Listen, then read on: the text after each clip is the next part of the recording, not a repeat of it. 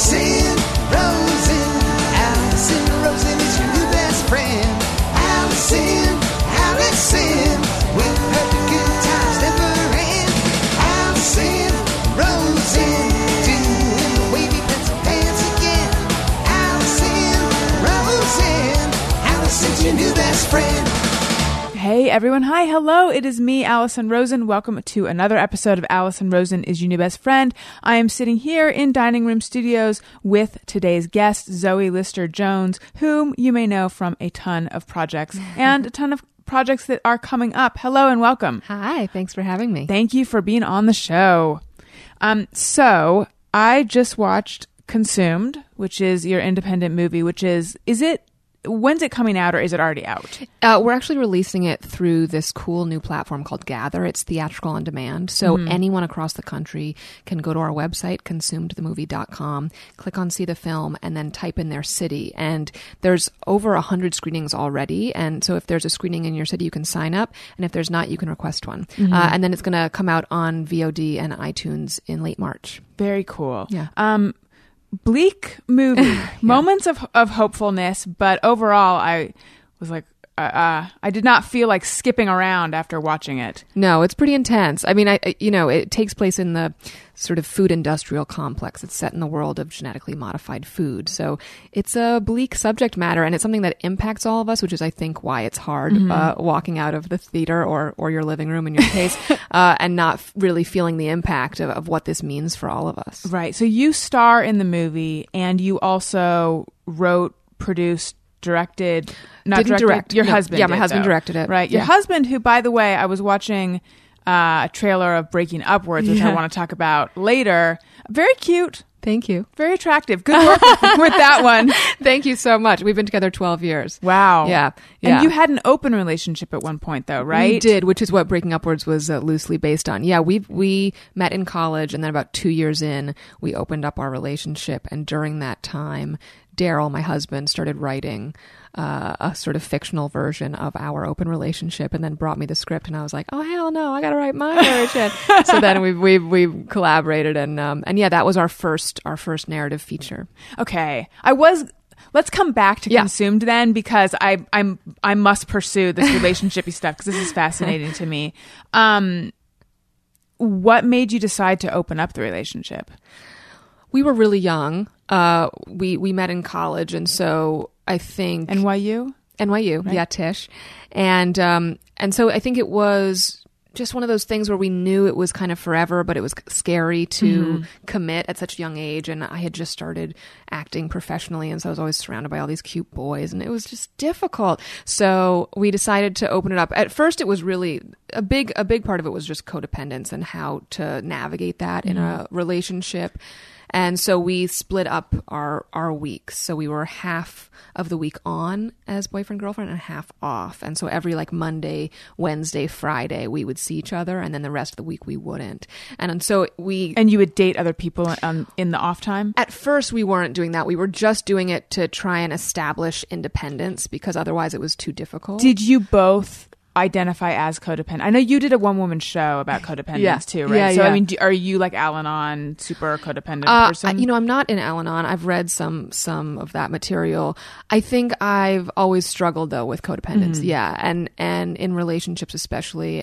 And I think, whether or not you would identify as codependent, I think it's just something that I think everyone struggles with, and a lot of people struggle with in relationships. Definitely. Which is, how to stake your own independence while still being intimate with your partner and all of that stuff. And I think it's easy to get into these habits of when you're living separately, which we were, like spending every night together and never seeing your friends and all of those things, where we thought, well, if we rigorously set out the days where we don't see each other, then we're going to be forced to really explore ourselves and our own social circles and all of that. And then the other people conversation happened a little later.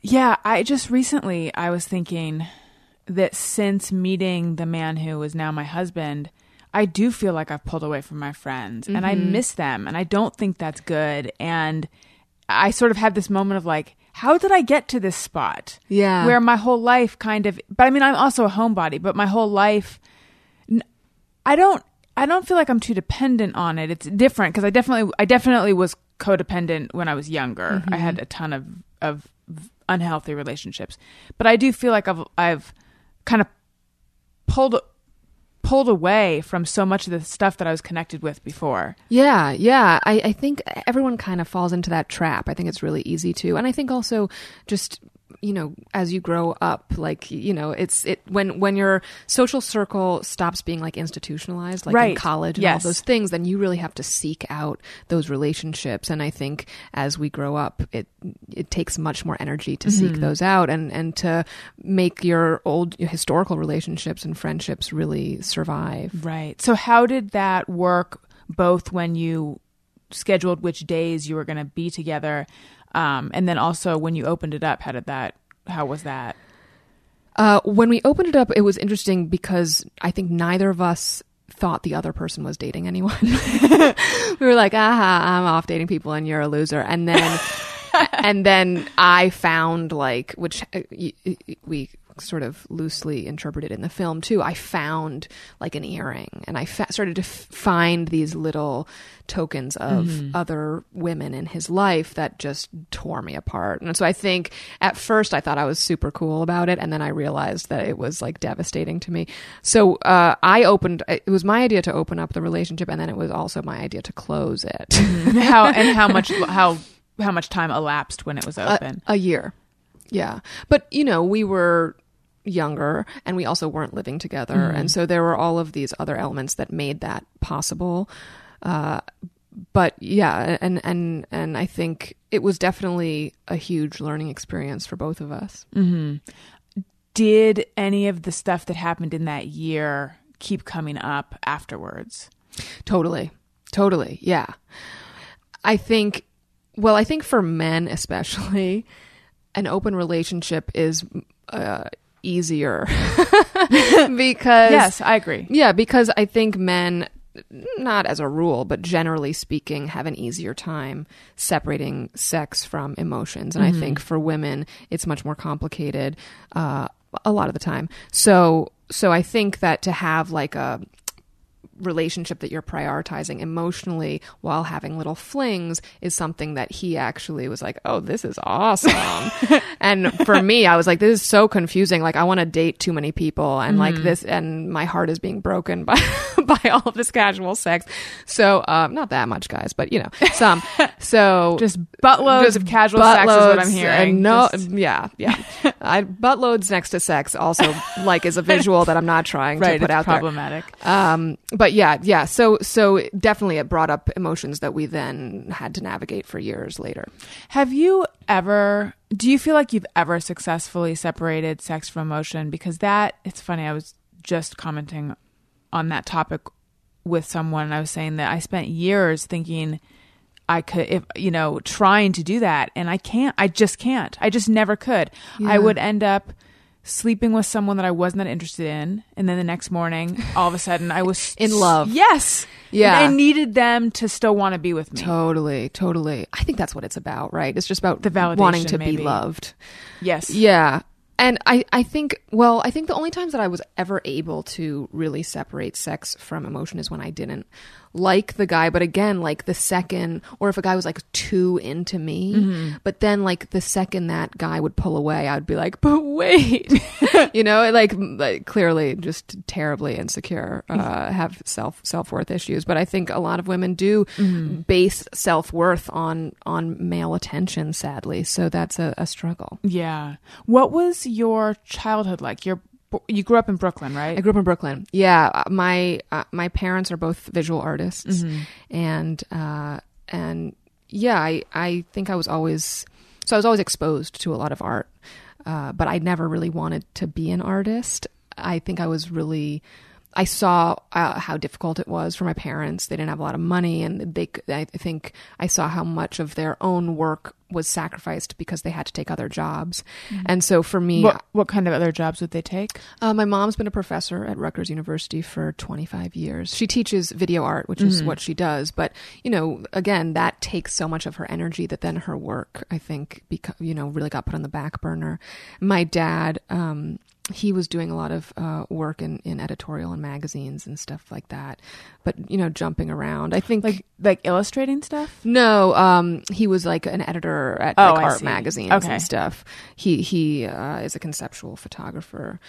But I think I saw how painful it was to be an artist and not have that recognized in the way that you had hoped, and to struggle financially and what it meant to raise a family like that. And so I had a less romanticized vision of what the artist's life was than I think people who probably weren't raised like that. Raised so by stockbrokers. Yeah. I had the opposite. So like most people who are like raised by stockbrokers who would be like, I want to be an actress, their parents would be like, no, be a lawyer. I got into Tisch on a scholarship, and I was like, I think I want to be something that's like more stable, like a doctor or a lawyer. My mom was like, no, be an artist. So she pushed me to follow that. I mean, it was she didn't want you to be a disgrace to the family, like being a doctor or a lawyer. I know. I was, I think I was nervous about, I was nervous about financial stability. I mean, as superficial as that is, I really just wanted a stable life. It honestly doesn't sound superficial. It sounds very weighty for a young person to be worried about that. Yeah. I was an old soul. I was an only child, so I think I was like raised and like Brooklyn in the 80s wasn't like the best.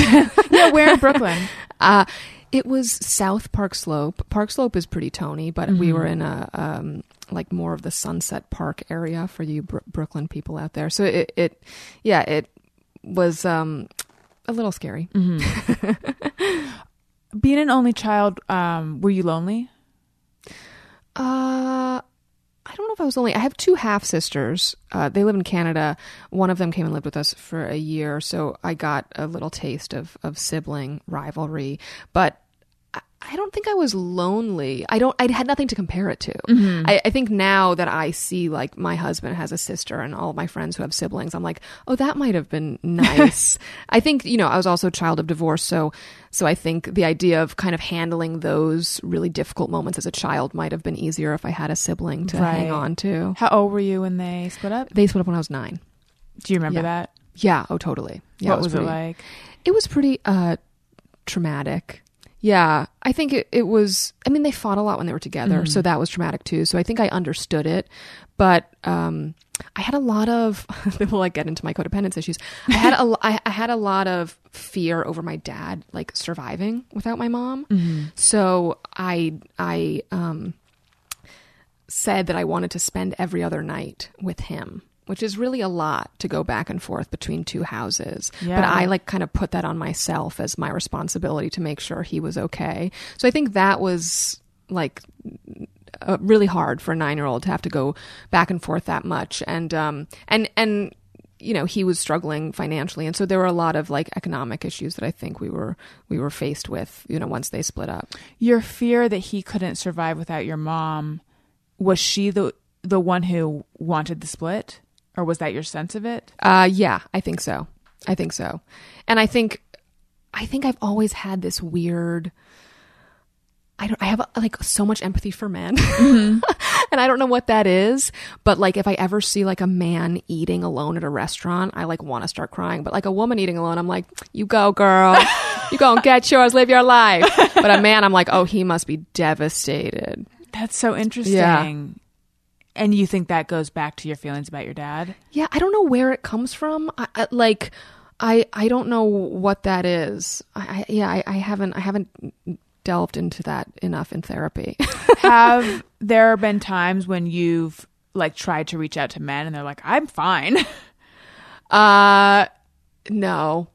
No, but I do think I have like a real thing with men where I really feel like I need to make them feel safe all the time. Even in small ways, but it's like that's something that I see myself doing. Right. Yeah. So when you first met your husband, was that stuff at play? Less so. Sadly, sorry for my husband. No, I think that's healthier. Yeah, probably. it was confusing, I think, because I also had a real history. I mean, even though I was young, I had a history of seeking affection from unavailable men. So my now husband at the time was very available to me, and he's an incredibly like sensitive and open-hearted man. So I think that threw me for a loop. I was like, what is that? Like, I don't know if I want that. Gross. I'm going to have to date a lot of other people at the same time. Yeah, totally. Exactly. I was like, you have to make me work for it and like torture me and make me feel terrible about myself. Isn't that how this goes? So I think like it was very healthy for me to meet him because I had to force myself to really understand how to accept love, I guess. Did you read Whitney Cummings wrote about codependence in Lenny? I saw that. I haven't read it. She's a good friend of mine, and she's very well spoken on that subject. I just read it a little while ago, and she says that a therapist said to her, because she's so codependent, when you walk into a room full of people, the ones who are broken just glow. I was like, yes, I know, I totally get that. Totally, yeah, that's genius. Okay, so you thought you wanted to head towards something more stable. You got into Tisch, which is an art school, or the School of the Arts. I got into the theater, at NYU. the theater school.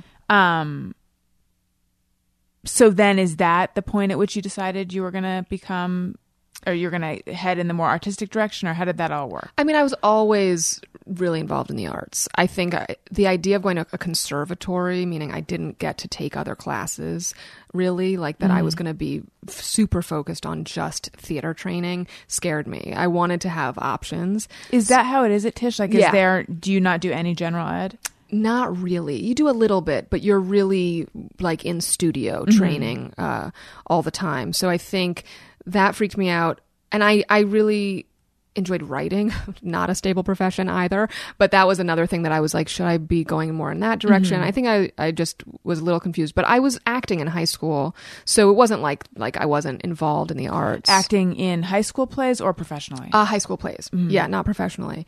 So yeah, and I think my mom was just like, that's such an amazing opportunity and you had a scholarship, you should just go do that and go, Mom, because it worked out.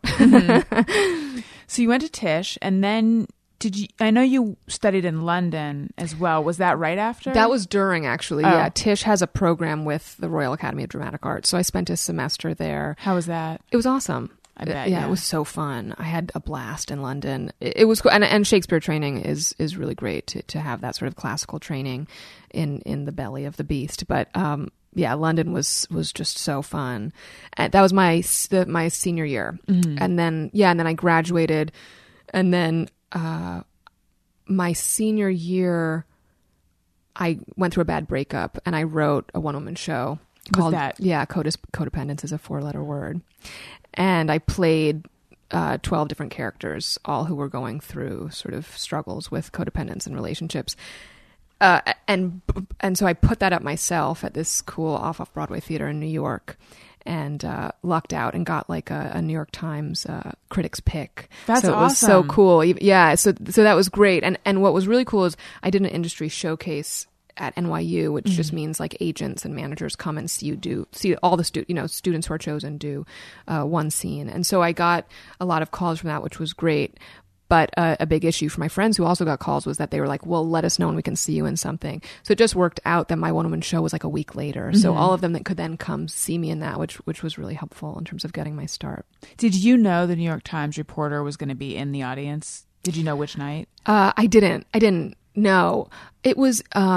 No, I didn't. And it wasn't like, it didn't get like a full review. It was just like put in like, it's the little like weekly, like these are the things we like. Still though. So it was, but it was so awesome. It was amazing. So what was it like? The one woman show? It was, I just played like 12 characters. I played a little girl. I played a Cuban gay man. I played a deaf vagina. A deaf vagina? Yeah. How? Whoa. Yeah. And yeah. How? How? Or like what indicated to the audience that you are now looking at a deaf vagina? I had like a pink like sheet that I like held around my head. And I introduced myself as as someone's deaf vagina. Well, Was the person deaf or just the person okay. was deaf. Yeah, and so her vagina, which might not always be true, but it was because my junior high school gym teacher. I shaved my head in 7th grade, and I wore like pretty wild clothes. I wore like a lot of like polyester 70s like menswear. and I started going to a private school in Brooklyn, like 7th and 8th grade. There was it wasn't great for public schools. So my mom like bit the bullet and put me in a private school and went into debt. And I went for 2 years and I got just like totally bullied because I didn't really realize when I was dressing like that and shaved my head that I would draw that sort of attention. I just thought it was cool. And I was like, oh God. And my gym teacher in front of the whole class asked me if I got dressed in the dark. And it was really humiliating. I mean, that was just like one of many humiliating events of those years. But so I played him. He was one of my characters. And then his wife, the real guy's wife, was deaf. So then I played his wife's vagina. Yeah. So anyway, yeah. And I also recorded an album of covers of like that were. Oh, that's right. You were in a band or are in a band. I was, yeah. But this was just like a solo thing so in between every character, one of my songs would come on, and they were all kind of love songs around codependence that were like pop and rap songs that I turned into ballads. That's really cool. Yeah. When you shaved your head, I'm like, that's fascinating that you were so young when you did that. 'Cause it's such a, I mean, when Britney Spears did it, she got a lot of attention. People felt it was a real statement. She did. What inspired you to do that? You know, I had a lot of older friends, and I think also because I was an only child and my parents were in the art world, I was always exposed to pretty like hip people and like people who are doing kind of wild things, and so that was part of it. I think also there was like a part of me I watched Reality Bites, and I thought Winona Ryder looked so cool with that pixie cut. And so I had like this Japanese hairdresser. It wasn't even shaved. He like cut it with a pair of scissors, but it was all very thin. And then I had these wispy 90s like ska rude girl bangs.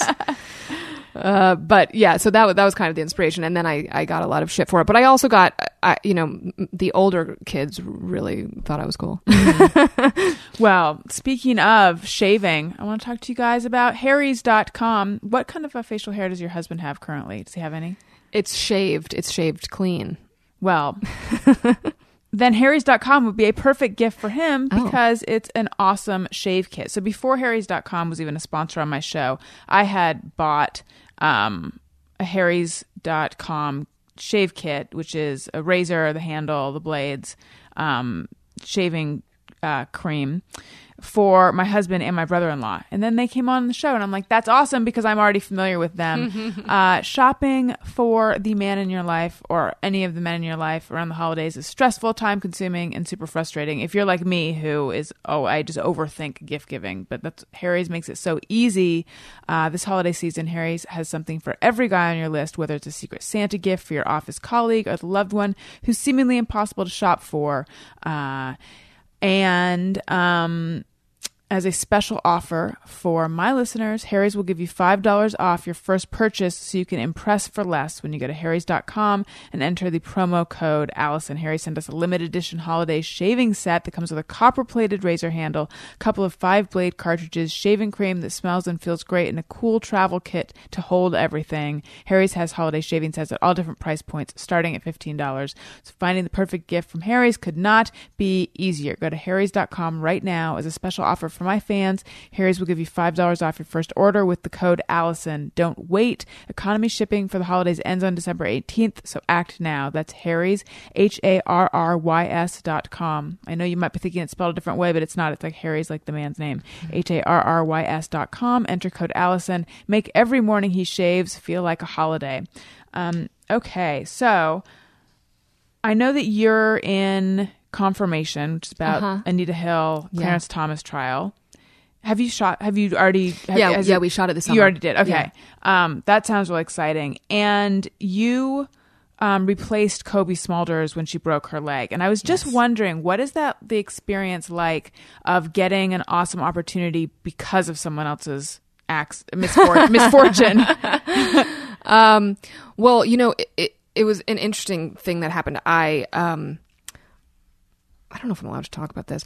Well, who cares? I was love that. I was offered the part actually. Oh, okay. And I am in this show now called Life in Pieces on CBS, and the movie had just one date that conflicted with my TV show, and I was so heartbroken because it's a movie that is just so special, and the subject matter that I really am super passionate about.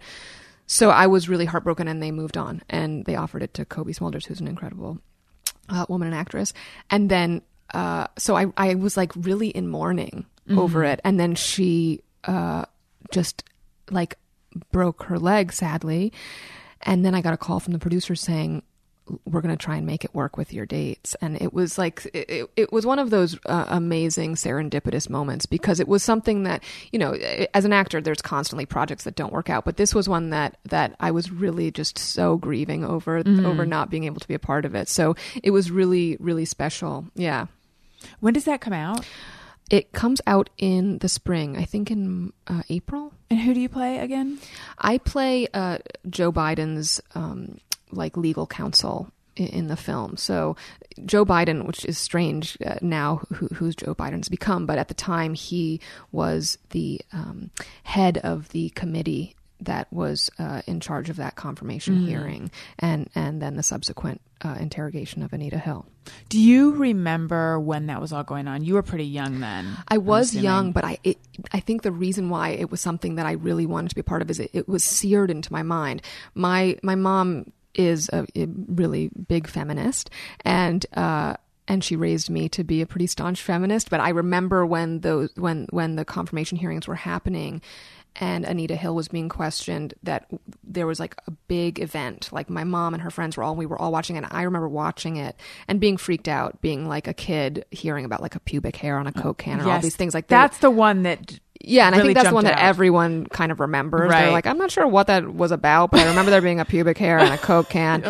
But I do remember that, and it really was the first time that sexual harassment became a part of the public discourse in such a major way. And, and she's such a heroine, and I think has not been given her due. And so I think this is going to be an incredible moment. Mm-hmm. What is she doing now? Do you know? She's a professor, a law professor. So let's go back to Consumed. Yeah. Were GMOs something that had been on your mind before you got involved in the project? Well, like 7 years ago, Daryl and I read an article on GMOs. So before that, we had no idea what they were. And that kind of opened up this Pandora's box of discovery. Mm-hmm. And so that we then started this sort of journey of research around the subject matter. But when we read this article, it was like, it had all these noir elements to it. You know, these biotech companies sort of bullying small farmers and hiring these ex-Pinkerton cops to spy on them. And then sort of just the pervasive nature of GMOs being in like everything we eat and no one really knowing about it because they're not labeled as they are in 64 countries around the world. So it felt like this really important issue that so many people were in the dark about. And rather than make a documentary about it, we thought it would be amazing to make the first narrative feature so that we could have a broader reach and entertain people while sparking a larger conversation. Mm-hmm. It's interesting. I was reading I'm going to just say press materials, but I feel like there's another name for what I was reading. Yeah. But you guys brought up the sort of interesting facet of this, which is... I guess, I don't know who it is. Certain scientists are saying that genetically modified foods are substantially the same chemically as the not genetically modified foods. So then that raises the question, well, how can they hold a patent on it then? Right. Which I never thought of that, but yeah, how can they? Yeah, it's pretty confusing. Basically, the FDA doesn't do safety testing for genetically modified foods because of this sort of regulatory loophole called substantial equivalence, which means, like if basically it has the basic characteristics of its non-GM counterpart, But a lot of scientists around the world feel that way more safety testing needs to be done, and that the corporations that are profiting from the sale of these seeds and their chemicals should not be the ones overseeing the safety testing, that there's an inherent conflict of interest. In terms of the patent, like a patent is for something that's new and novel. So if it's if it's the same as its non-GM counterpart, then why is it? How do you're kind of having your cake and eating it too, which I think is a contradiction that should be talked about more. Do you feel personally? Do you feel as if you're coming down on one side or the other? I know in the synopsis and stuff that I was reading, you guys were making the point that like it's just we don't know. You can't prove they're dangerous, and you can't prove that they aren't. Yeah. I think personally, I've come to some conclusions. I think in the film we were really careful to try and outline both sides of the argument and be as fair as possible. I think the thing that's kind of like impossible not to argue is for labeling. Like I don't know how anyone says we shouldn't have labels of GMOs. They're in 80% of processed food in this country. And just like all the other nutritional facts that are on our labels, if these are new and novel proteins as they've been patented to be, then we should just have a little like heads up that they're in something, especially when they're in so much. And a lot of that is around, I think the pro-GMO lobby says that labels would increase food prices, and that's been proven false. Manufacturers are changing their food labels all the time for the Super Bowl or for cartoons or whatever. So I think that the demand for labeling is something that is just unquestionable. In terms of the safety, it's hard because the seeds are patented. It's hard for independent researchers to have access to them, to do the safety testing. And I think also because a lot of scientists now, and we deal with this in the movie a little bit, are struggling with who's financing them. Yes. That, corporations have a lot of money. And so to be funded by those corporations to do research, I totally understand would be something that would be appealing to an independent researcher. So it's a really difficult and complicated situation. I have empathy for people, on both sides. I think it's scary what's happening to our food supply. And I think more than anything, it's really scary what's happening to our environment. And the connection between GMOs and climate change is very real. And it's just about sort of industrial agriculture as a whole. Like factory farms are such a big part of contributing to greenhouse gas emissions and stuff like that. Yeah, I mean, that's the thing. Like I tend personally, and I'm sure people will let me know why I'm wrong, I tend personally to not be afraid of eating genetically modified organisms, like on the level of corn or something. However, you cannot argue against the fact that the way that Monsanto and these giant corporations behave is, like so much in capitalism, despicable. Yeah. And I think, again, like the safety is disputable. But I think in terms of the chemical components, like the biotech companies that are producing GM seeds now are chemical. They were originally chemical companies that sort of rebranded as life science companies. Right, because initially, don't the roots go back to trying to come up with a corn that was wouldn't be killed off with herbicide or with soy and cotton is resistant to the herbicide. So basically GM soy is part and parcel with a chemical package. So it creates this system of agriculture where farmers are super dependent on chemicals. And because the soy, which in this country over 90% of soy is genetically modified, because it's resistant to the herbicide, it means that you can spray way more on the herbicide on the crops in order to kill weeds without killing the crops themselves. So I think it was really appealing to farmers at first because it was an easy way to have really clean fields and still have, robust crops. I think now what's happened is the ecosystem has adjusted and super weeds and super bugs are sprouting up all over this country. And so even harsher chemicals have to be sprayed. And since GMOs were introduced onto the market, the use of chemical herbicides in this country have increased by over 500 million%. And so I think it's really scary for the environment. And I think drift, especially in rural communities where our movie takes place, is super real. So the idea of just how many chemicals are in our atmosphere because of the advent of GMOs is scary. And there's a really cool organization called the Environmental Working Group that did this study that showed that over 3,200 elementary schools are within 1,000 feet or under of GM fields. So, that's really toxic chemicals being very close to our children, which I think is a big issue. Mm-hmm. I watched, or I actually reviewed, a documentary years ago that was about all of this.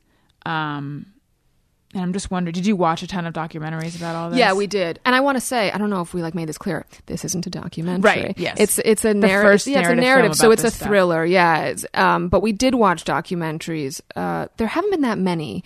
We watched a few. But I think there's so many layers to this issue, like that I think it's hard to kind of crack the nut without kind of overwhelming people with information. But yeah, we read a lot of books. We watched a lot of documentaries. We read a lot of articles, and they just keep new articles surface every day. Yeah. So the research just continues. I mean, I almost think the most chilling part, I don't think I'm giving away anything by saying this. It has to do with what happens when the credits are rolling.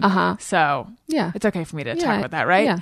The most chilling part, I think, are the clips during the credits, which are real interviews. Yeah. So you have like Katie Couric, and I'm forgetting now all the different newscasters, but just little bits of interviews with people talking about genetically, or talking about GMOs, and it's really interesting the way in which, as a viewer, you sort of receive that after watching the movie. Yeah. Oh, I'm glad that was effective. Yeah. Yeah, it feels more sinister. Yeah, well, I think, this film, we tried to harken back to like classic political thrillers of the 70s that weren't afraid to put real world politics at the forefront while still entertaining. Like, we didn't want to water down the issues. And then there were also films like Erin Brockovich and Silkwood and these films that dealt a lot with chemical pollution and had these amazing female protagonists. But I think where this film differs is you can't really walk away as a viewer and say, well, I'm not in one of those rural communities next to a chemical plant. Like, you walk away and you go, okay, well, this is impacting me. And do I have to question what I'm eating? Do I need to feel paranoid? And I think, do I need to worry about my children? And I think there are a lot, and we didn't really deal with this in the statistics at the end, but the CDC showed that food-related allergies in children have risen by over 50% since the advent of GMOs. And again, correlation doesn't prove causality. Like, you can't prove any of these things, but they're just interesting to note. Like, without the proper safety testing, it's really hard to link why we're all getting sicker, but we are getting sicker. Right. How did you guys figure out how villainous to make the villains in the movie? Victor Garber, who's an amazing actor, plays the fictional CEO of the biotech company. And we tried to be careful not to villainize him. We tried to give him as much humanity as possible. And you did with him. He was humanized. Yeah, his lackey is is a little more sinister. I think we definitely didn't want to make it totally black and white. And we worked really hard to do that. And I think what Victor's character is constantly talking about is this idea of GMOs saving the world and feeding the world, which is a very real argument on the pro-GMO sort of GMO proponents' side. So we wanted to include that. I think, in doing our own research just as people, we learned that there's actually enough food to feed the world. It's more about delivery systems and access. And so I think that outside of GMOs, there's actually way more effective ways to feed the world. And part of that is through sustainable agriculture, not these huge cash crops and monocultures that are really doing harm to our environment rather than helping it. And now a very specific question about movie making. There's a scene with I don't know if it's a mouse or a rat, and the mouse or rat is very itchy. Yes. Was that mouse or rat trained to itch itself, or did you just wait till it started doing that? It was a rat. We had a rat wrangler, and we had the what's it called? I'm drawing a blank. Like the animal ASPCA? Like the nice animal people who make sure that no animals are harmed.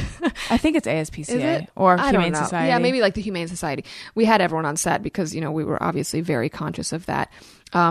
We cut a little bit of the rat's hair so that it would itch where it was missing hair.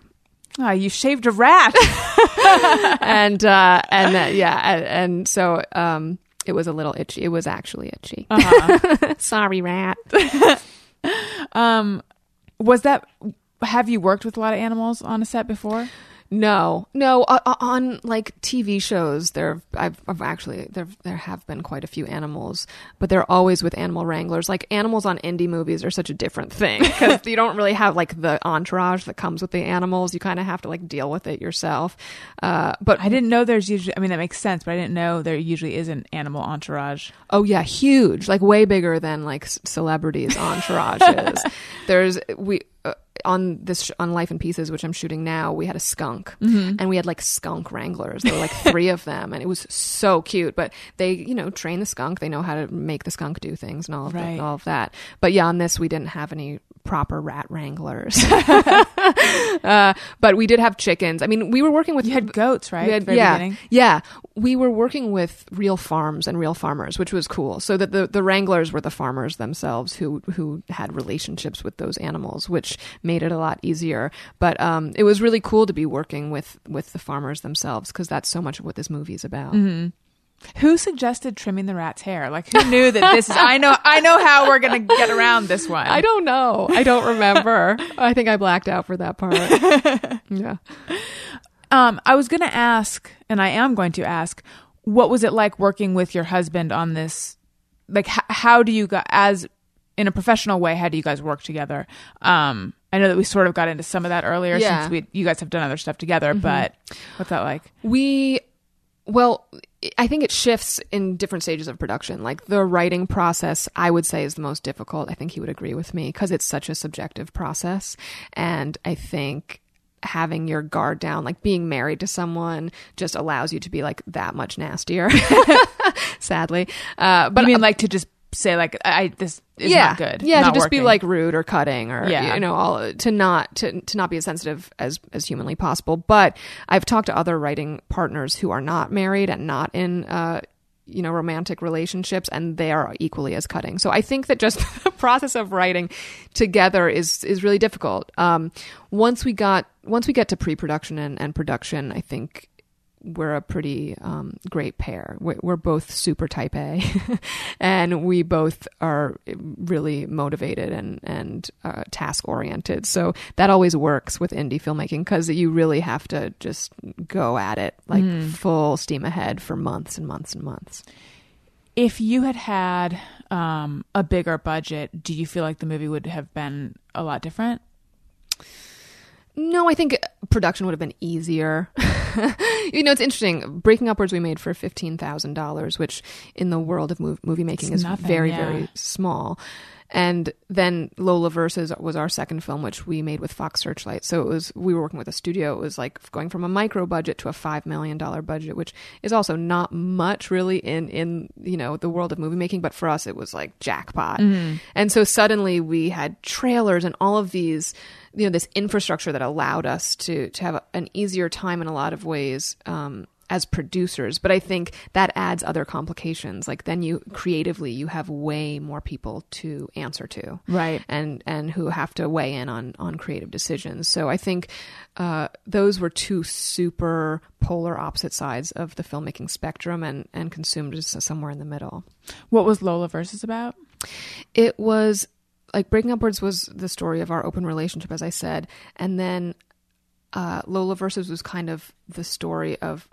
Initially, it was a story of what it was to be a single woman approaching 30 in New York, kind of based on my experience during the year that we were in an open relationship. We then shifted it so that the main character, who's played by Greta Gerwig, is left 2 weeks before her wedding. And so in the year that she's approaching 30, kind of has to figure out who she is outside of her relationship and just casual sex and all of the things that we were talking about before.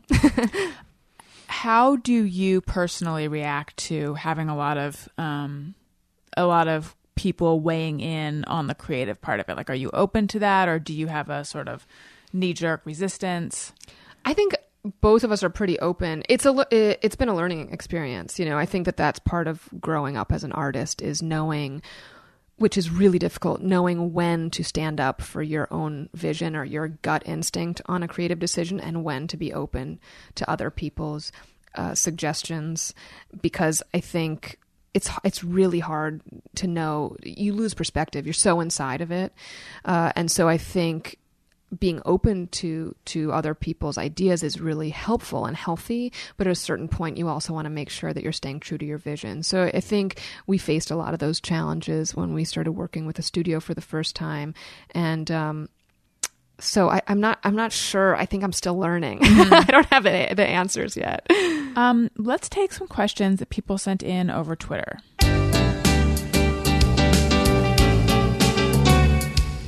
When we ask, they send them in. They're wondering how you have been. So thanks so much for answering these questions from our fans.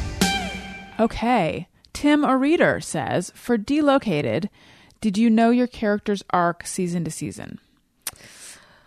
So Delocated, should I tell people what Delocated is? Delocated was a series on Adult Swim created by John Glazer, who you might now know from shows like Girls and Inside Amy Schumer. And he walked around with a ski mask on because he was a man in the witness protection program. I played his girlfriend. I didn't know the arcs, no. And a lot of people died on the show, and I never knew who was going to die. I didn't even know when I was going to die, and I did die eventually. Like how soon before you died, your character died, did you find out? Just a couple months. Did you mourn? Yeah, I was upset. I was like mad. I like went through the process of being like, I don't want to die. You know, I'm ready. Yeah, did you reach acceptance finally? Yeah, just recently. Yeah. David Cazares says, if you could change one thing about you, what would it be? Oh God, just one. One thing. I would say, like my tendency to criticize both myself and others. But I think my highly critical nature of others is because I'm ultimately just super critical of myself. Mm-hmm. So I think that would be the thing I would change. How does the criticism come out? Is it like offhand cutting remarks, or are you just in your face critical? No, neither of those things. I'm like quietly critical and super nice to your face, but I'm not doing that with you. No, I you know, it's not really with that many people. I think sadly it's with the people that I love the most. Mm-hmm. You know, my family, my husband, all of those people. I think the people that you so easily take for granted are the people that I tend to be hypercritical of. Mm-hmm. And I think it's because, you know, with those people, I hold them to the same standards that I hold myself, which are too critical. Mm-hmm. So, yeah. Would your husband agree that you're too critical? Oh, yeah. Oh, yeah. Okay. Jen says, top 3 passions. Top 3 passions. I love music. I love listening to music and discovering new music.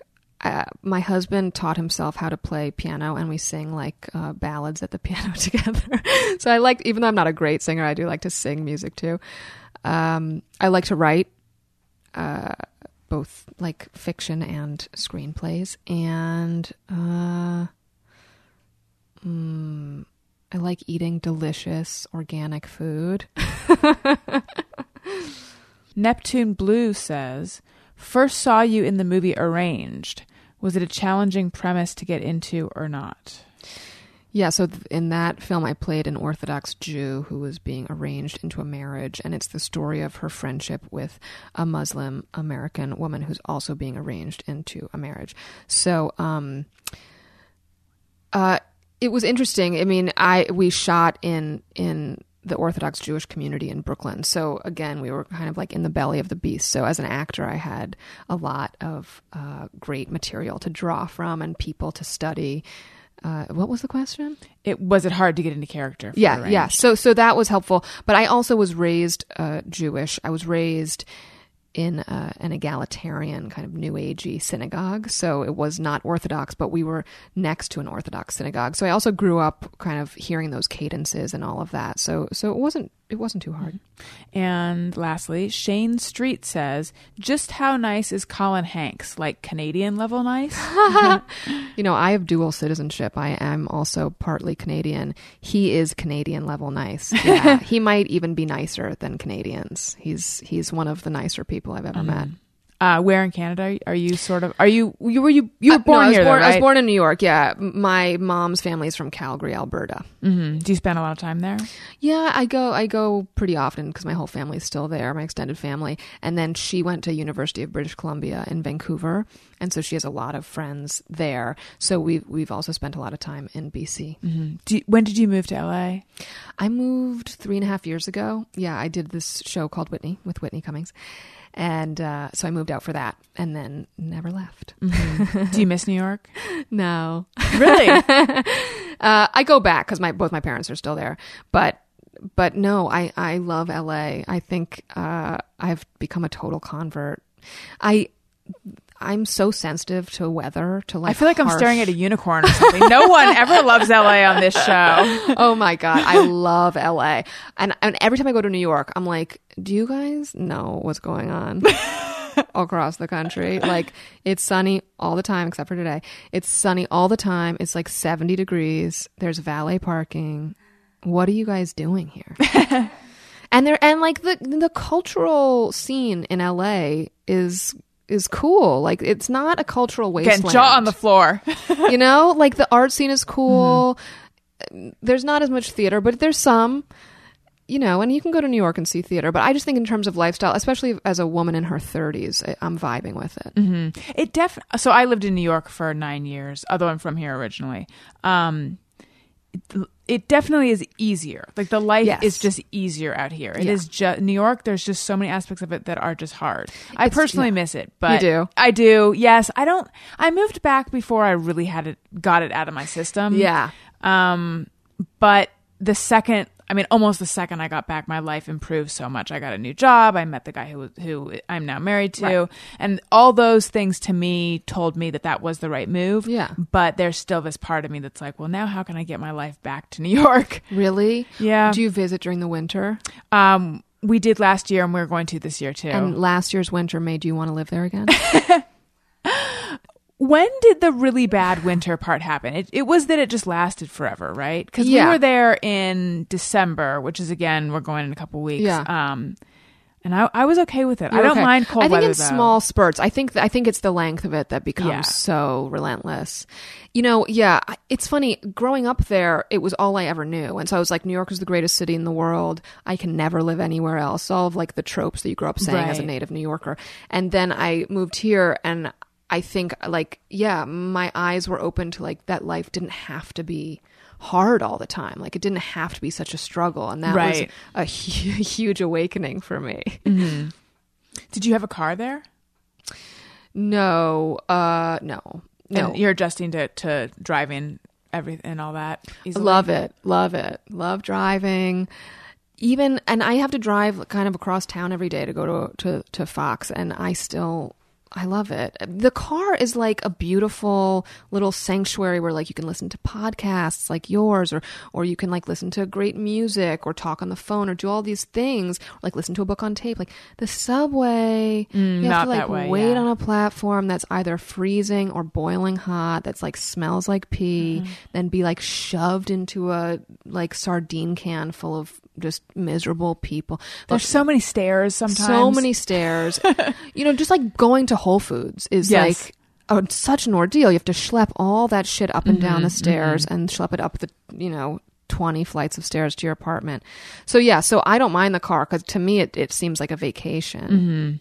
It definitely is easier. Definitely the shopping thing. When I remember, and I've told the story before, when I first moved to New York, I went to the grocery store and I got the same amount of stuff I would normally get. And I'm like, well, I don't know how I'm going to get this home now. I mean, then you can pay them to deliver it, but I didn't realize that, no, the way you do it in New York is you just go often and buy what you can carry. And I'm like a trauma victim that way. I still have to like go to the supermarket like a few times a week because I still just buy in little. It's just like a habit, a bad habit. I can't buy large quantities because I'm like, what I need to return to here. I can't take all this home. Yeah. Yeah, it's funny. There's certain things that I've adjusted to buying large quantities of, like we'll buy the jumbo toilet paper and that kind of stuff. This is TMI, but my whole show is TMI. For some reason, I never buy a lot of tampons. Every month it's like, I know what you surprise, mean. Yep. I gotta go out and get 16 tampons and then I'll come back during the same cycle. Is it because you're embarrassed when you're at the cash register? No, I don't know what it is. I honestly don't know. It's really weird. It's like if there's one thing that's incredibly predictable, it's within a few days. It's that. Yeah. So you'd think that I would just be buying like a until menopause worth amount of them, and yet I still just piecemeal. I know, in the hopes that it won't come. Yeah. Well, I mean, I actually am trying to get pregnant, but I don't. So think maybe that's you won't why. need that many tampons this year. Amazon Prime is helpful. I always do feel I still have like shame around walking around with like tampons in the like Rite Aid. Really, especially because like in LA, like you see so many work people.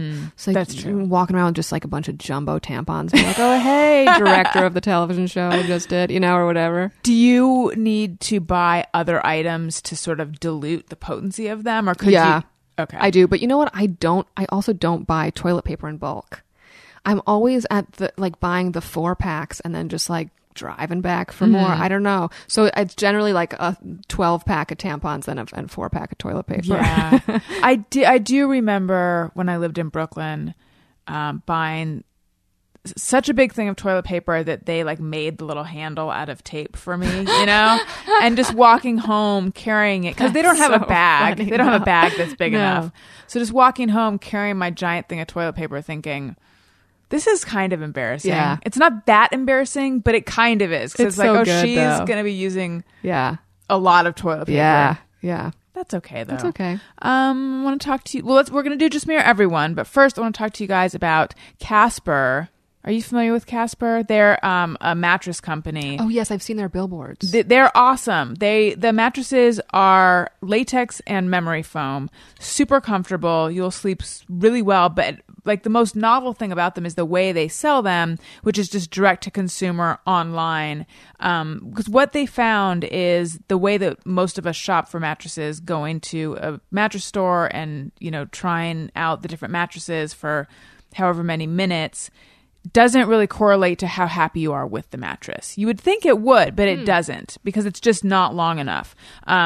So they're revolutionizing the mattress industry. Because the other thing about the mattress industry is that there's historically been this humongous markup, but Casper is now changing all of that.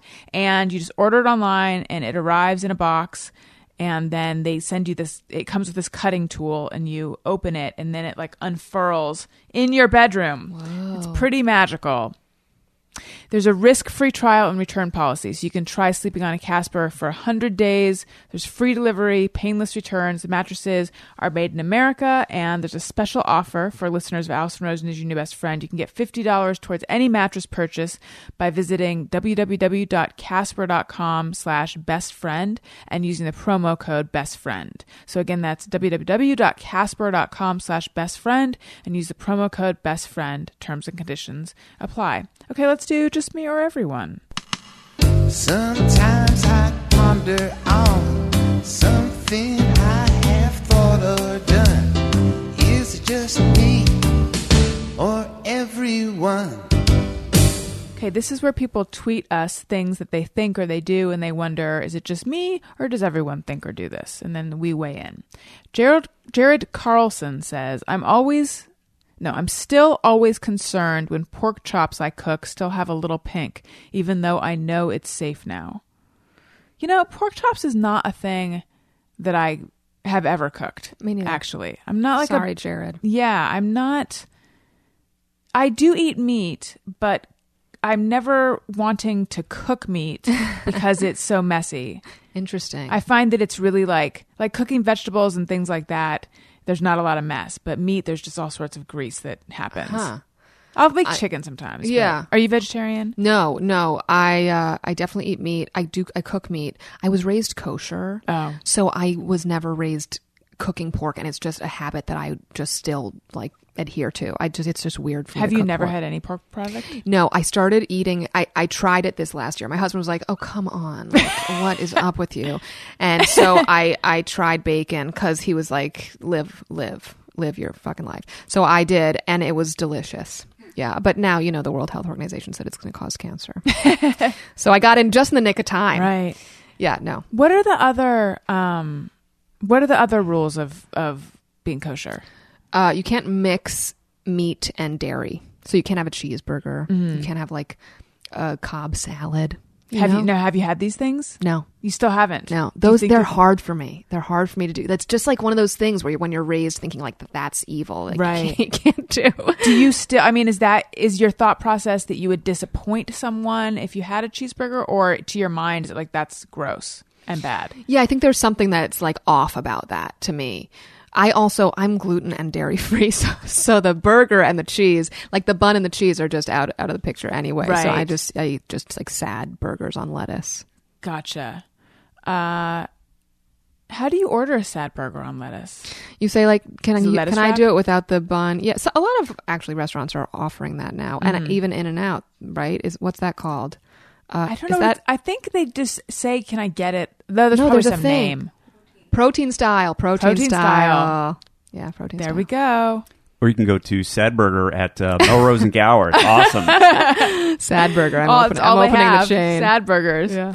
Brian Williams says, "I actually like the way fortune cookies taste." I do too. They're delicious. Yeah. Yeah. Full of GMOs. Really? Probably. True. I don't know. Let's see. Demian Cordova says, "I sometimes start to dream before I'm completely asleep." Yes, that happens to me all the time. Mm-hmm. Yeah, that's a weird. I think there's a term for that. I think the term for that actually is, I could be wrong, I think it might be hypnagogic. Whoa. And there's a guy on so this show comes out Mondays and Thursdays, and there's a panel of us on the Thursday show. And one of my friends on the Thursday show is frequently referring to himself as hypnagogic. Oftentimes because I'm hypnagogic. But what he's describing is lucid dreaming. Right. Which I think is different than hypnagogic. I don't know. But I do know that like last night I was falling asleep and I was thinking about stuff.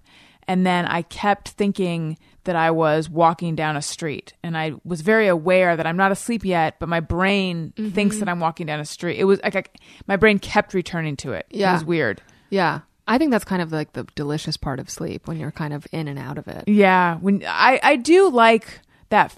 So that was sort of like a mental dream that was happening.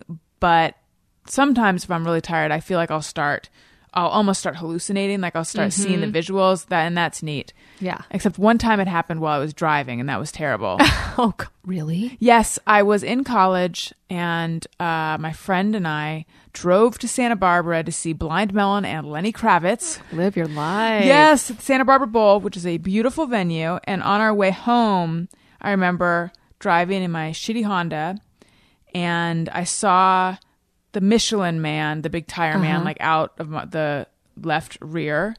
And I knew it wasn't there, but I was like, that's weird. And then I saw a handful of confetti, and then I heard, which was me hitting the speed bumps, and my friend going, "Oh my God, did you fall asleep?" And I was like, "Oh," and I had for a second. Whoa. It's the only time that has ever happened to me.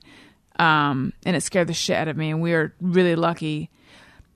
I say it's the only time it ever happened to me. However, I can think it is the only time that level happened, but I can think of so many times in my young going out all the time days where I would be driving and it was so late that I would like roll the window down and then roll it up and then turn the radio. Like I was doing all these tricks to try to keep myself awake. Yeah, I've done that. Thankfully, I don't find myself driving in that state anymore. It's tough. I find that when I'm like working really late on a set and you're just wiped, it's scary to drive home. It really is. I keep dark chocolate in my car. Does that wake you up? Yeah. Do you drink coffee? No. Not at all. No. It's okay. You say it like you're apologizing. I am apologizing. Yeah, I'm sorry. I'll let it slide this time, Thanks. but next time you come back on the podcast, make sure you've changed your ways. Okay. Lane says, as a kid, I would tear the tags off my pillows, even though it was illegal. Early evidence of my problem with authority. I thought you're not supposed to remove mattress tags. Are you also not supposed to remove pillow tags? I don't know why I'm looking at you, Jeff. I'm the arbiter of such things on this show. Yes. I used to think it was illegal to take them off, but if you look at it closely, it says do not remove under penalty of law except by user. Oh. So it's illegal for the store to take them off, but it's completely legal to take them off once you buy it and get it home. Well, this changes everything. Wow. What kind of problems were happening that they needed to put that out there? Probably people selling used mattresses as new. Oh, yeah, gross. Yep, disgusting. Although I think on Craigslist there are many mattresses used for mattresses. sale. But if you just go to Casper.com. That's right. That's right. Brand new mattress. Thank you. You're welcome. Jenny Lynn says, when I hear Christmas music, I want to hum along with parts of instrument I played in high school. So I'm wondering what she played. It'd be interesting if she played the sleigh bell. She just played the sleigh bell. She was very in high demand during the Christmas exactly. season. Let's see. Do I do that? In 8th grade, I was in the handbell choir, but I don't find myself playing. That's a thing? C. Yeah, at my school it was. And everyone has a handbell? You had to audition. Whoa. But yeah, there were, I don't know how many of us there were, but we each had a handbell, and each handbell is one note. And there's a special way you can't just knock it down like a bell. I'm making a motion that I don't know how to describe. You kind of just push. It's like you're clinking glass, like you're doing cheers with someone. There's a very special motion, and we all had to wear these white cotton gloves. And I got to conduct one of the songs. And I remember I went up to it was the recital. And I went up to we did a bunch of recitals. We toured, essentially. We even played a senior citizen center. But I went up to the teacher right before, because all of a sudden I had this question, and she was like, "Get back over there!" She, in a more vicious way than I said. And for years afterwards, I would think about it and I would cringe and feel terrible. It was like, Wow. it was so. It's like we were 12. Yeah. Chill out. Who cares? We're not the Philharmonic. Also, you're 12, wearing white gloves, clinking bells with each Right. other. Who cares? You're already crushing it. Thank you. Let these children be. Thank you. Tara McLeod Stephen says, it could be McLeod, I don't know. So grossed out by that little bit of room temperature coffee left in my mug, even though I love iced coffee, #disgusting. I am not. Even when, you're not going to relate to this. Clearly, I have nothing to contribute. No, I know.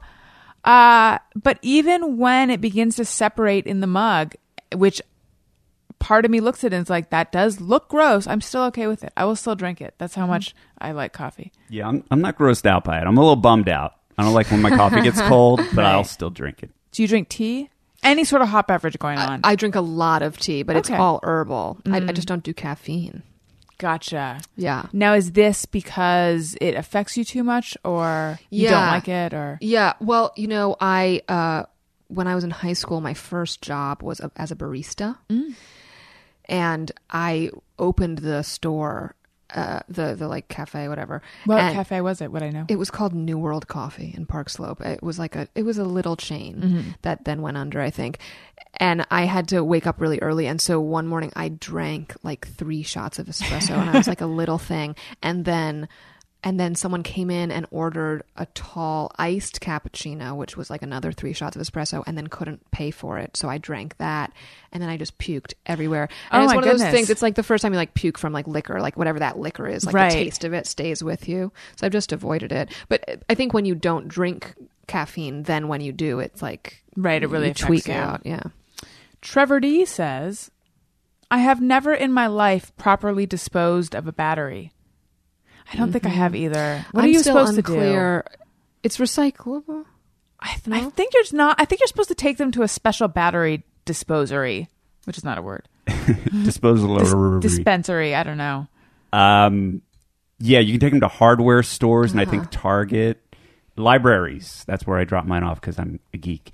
Interesting. Seriously? They have a little bucket inside the front door of most libraries in LA, and you can put your batteries there. Wow. Okay, good. Now I know. You can't just throw them in your trash like I do and hope for the best. You could. It's a terrible idea, but you could do it. See, so I mentioned that I'm trying to get pregnant and I'm doing IVF, which involves a lot of injections. And the first time you pick up all your stuff, they give you this list of places that you can drop off all your biohazard materials, which I've lost. And also, since I don't even do this with batteries, the idea of making an extra trip to dump out all this stuff, I just don't want to. Yeah. So instead, I have this biohazard bin just filled with syringe. Like it's been there for months now. Oh no! I don't know what I'm going to do with it. Just save it. Take it to your library. Yeah, I should. Yeah. I'll go to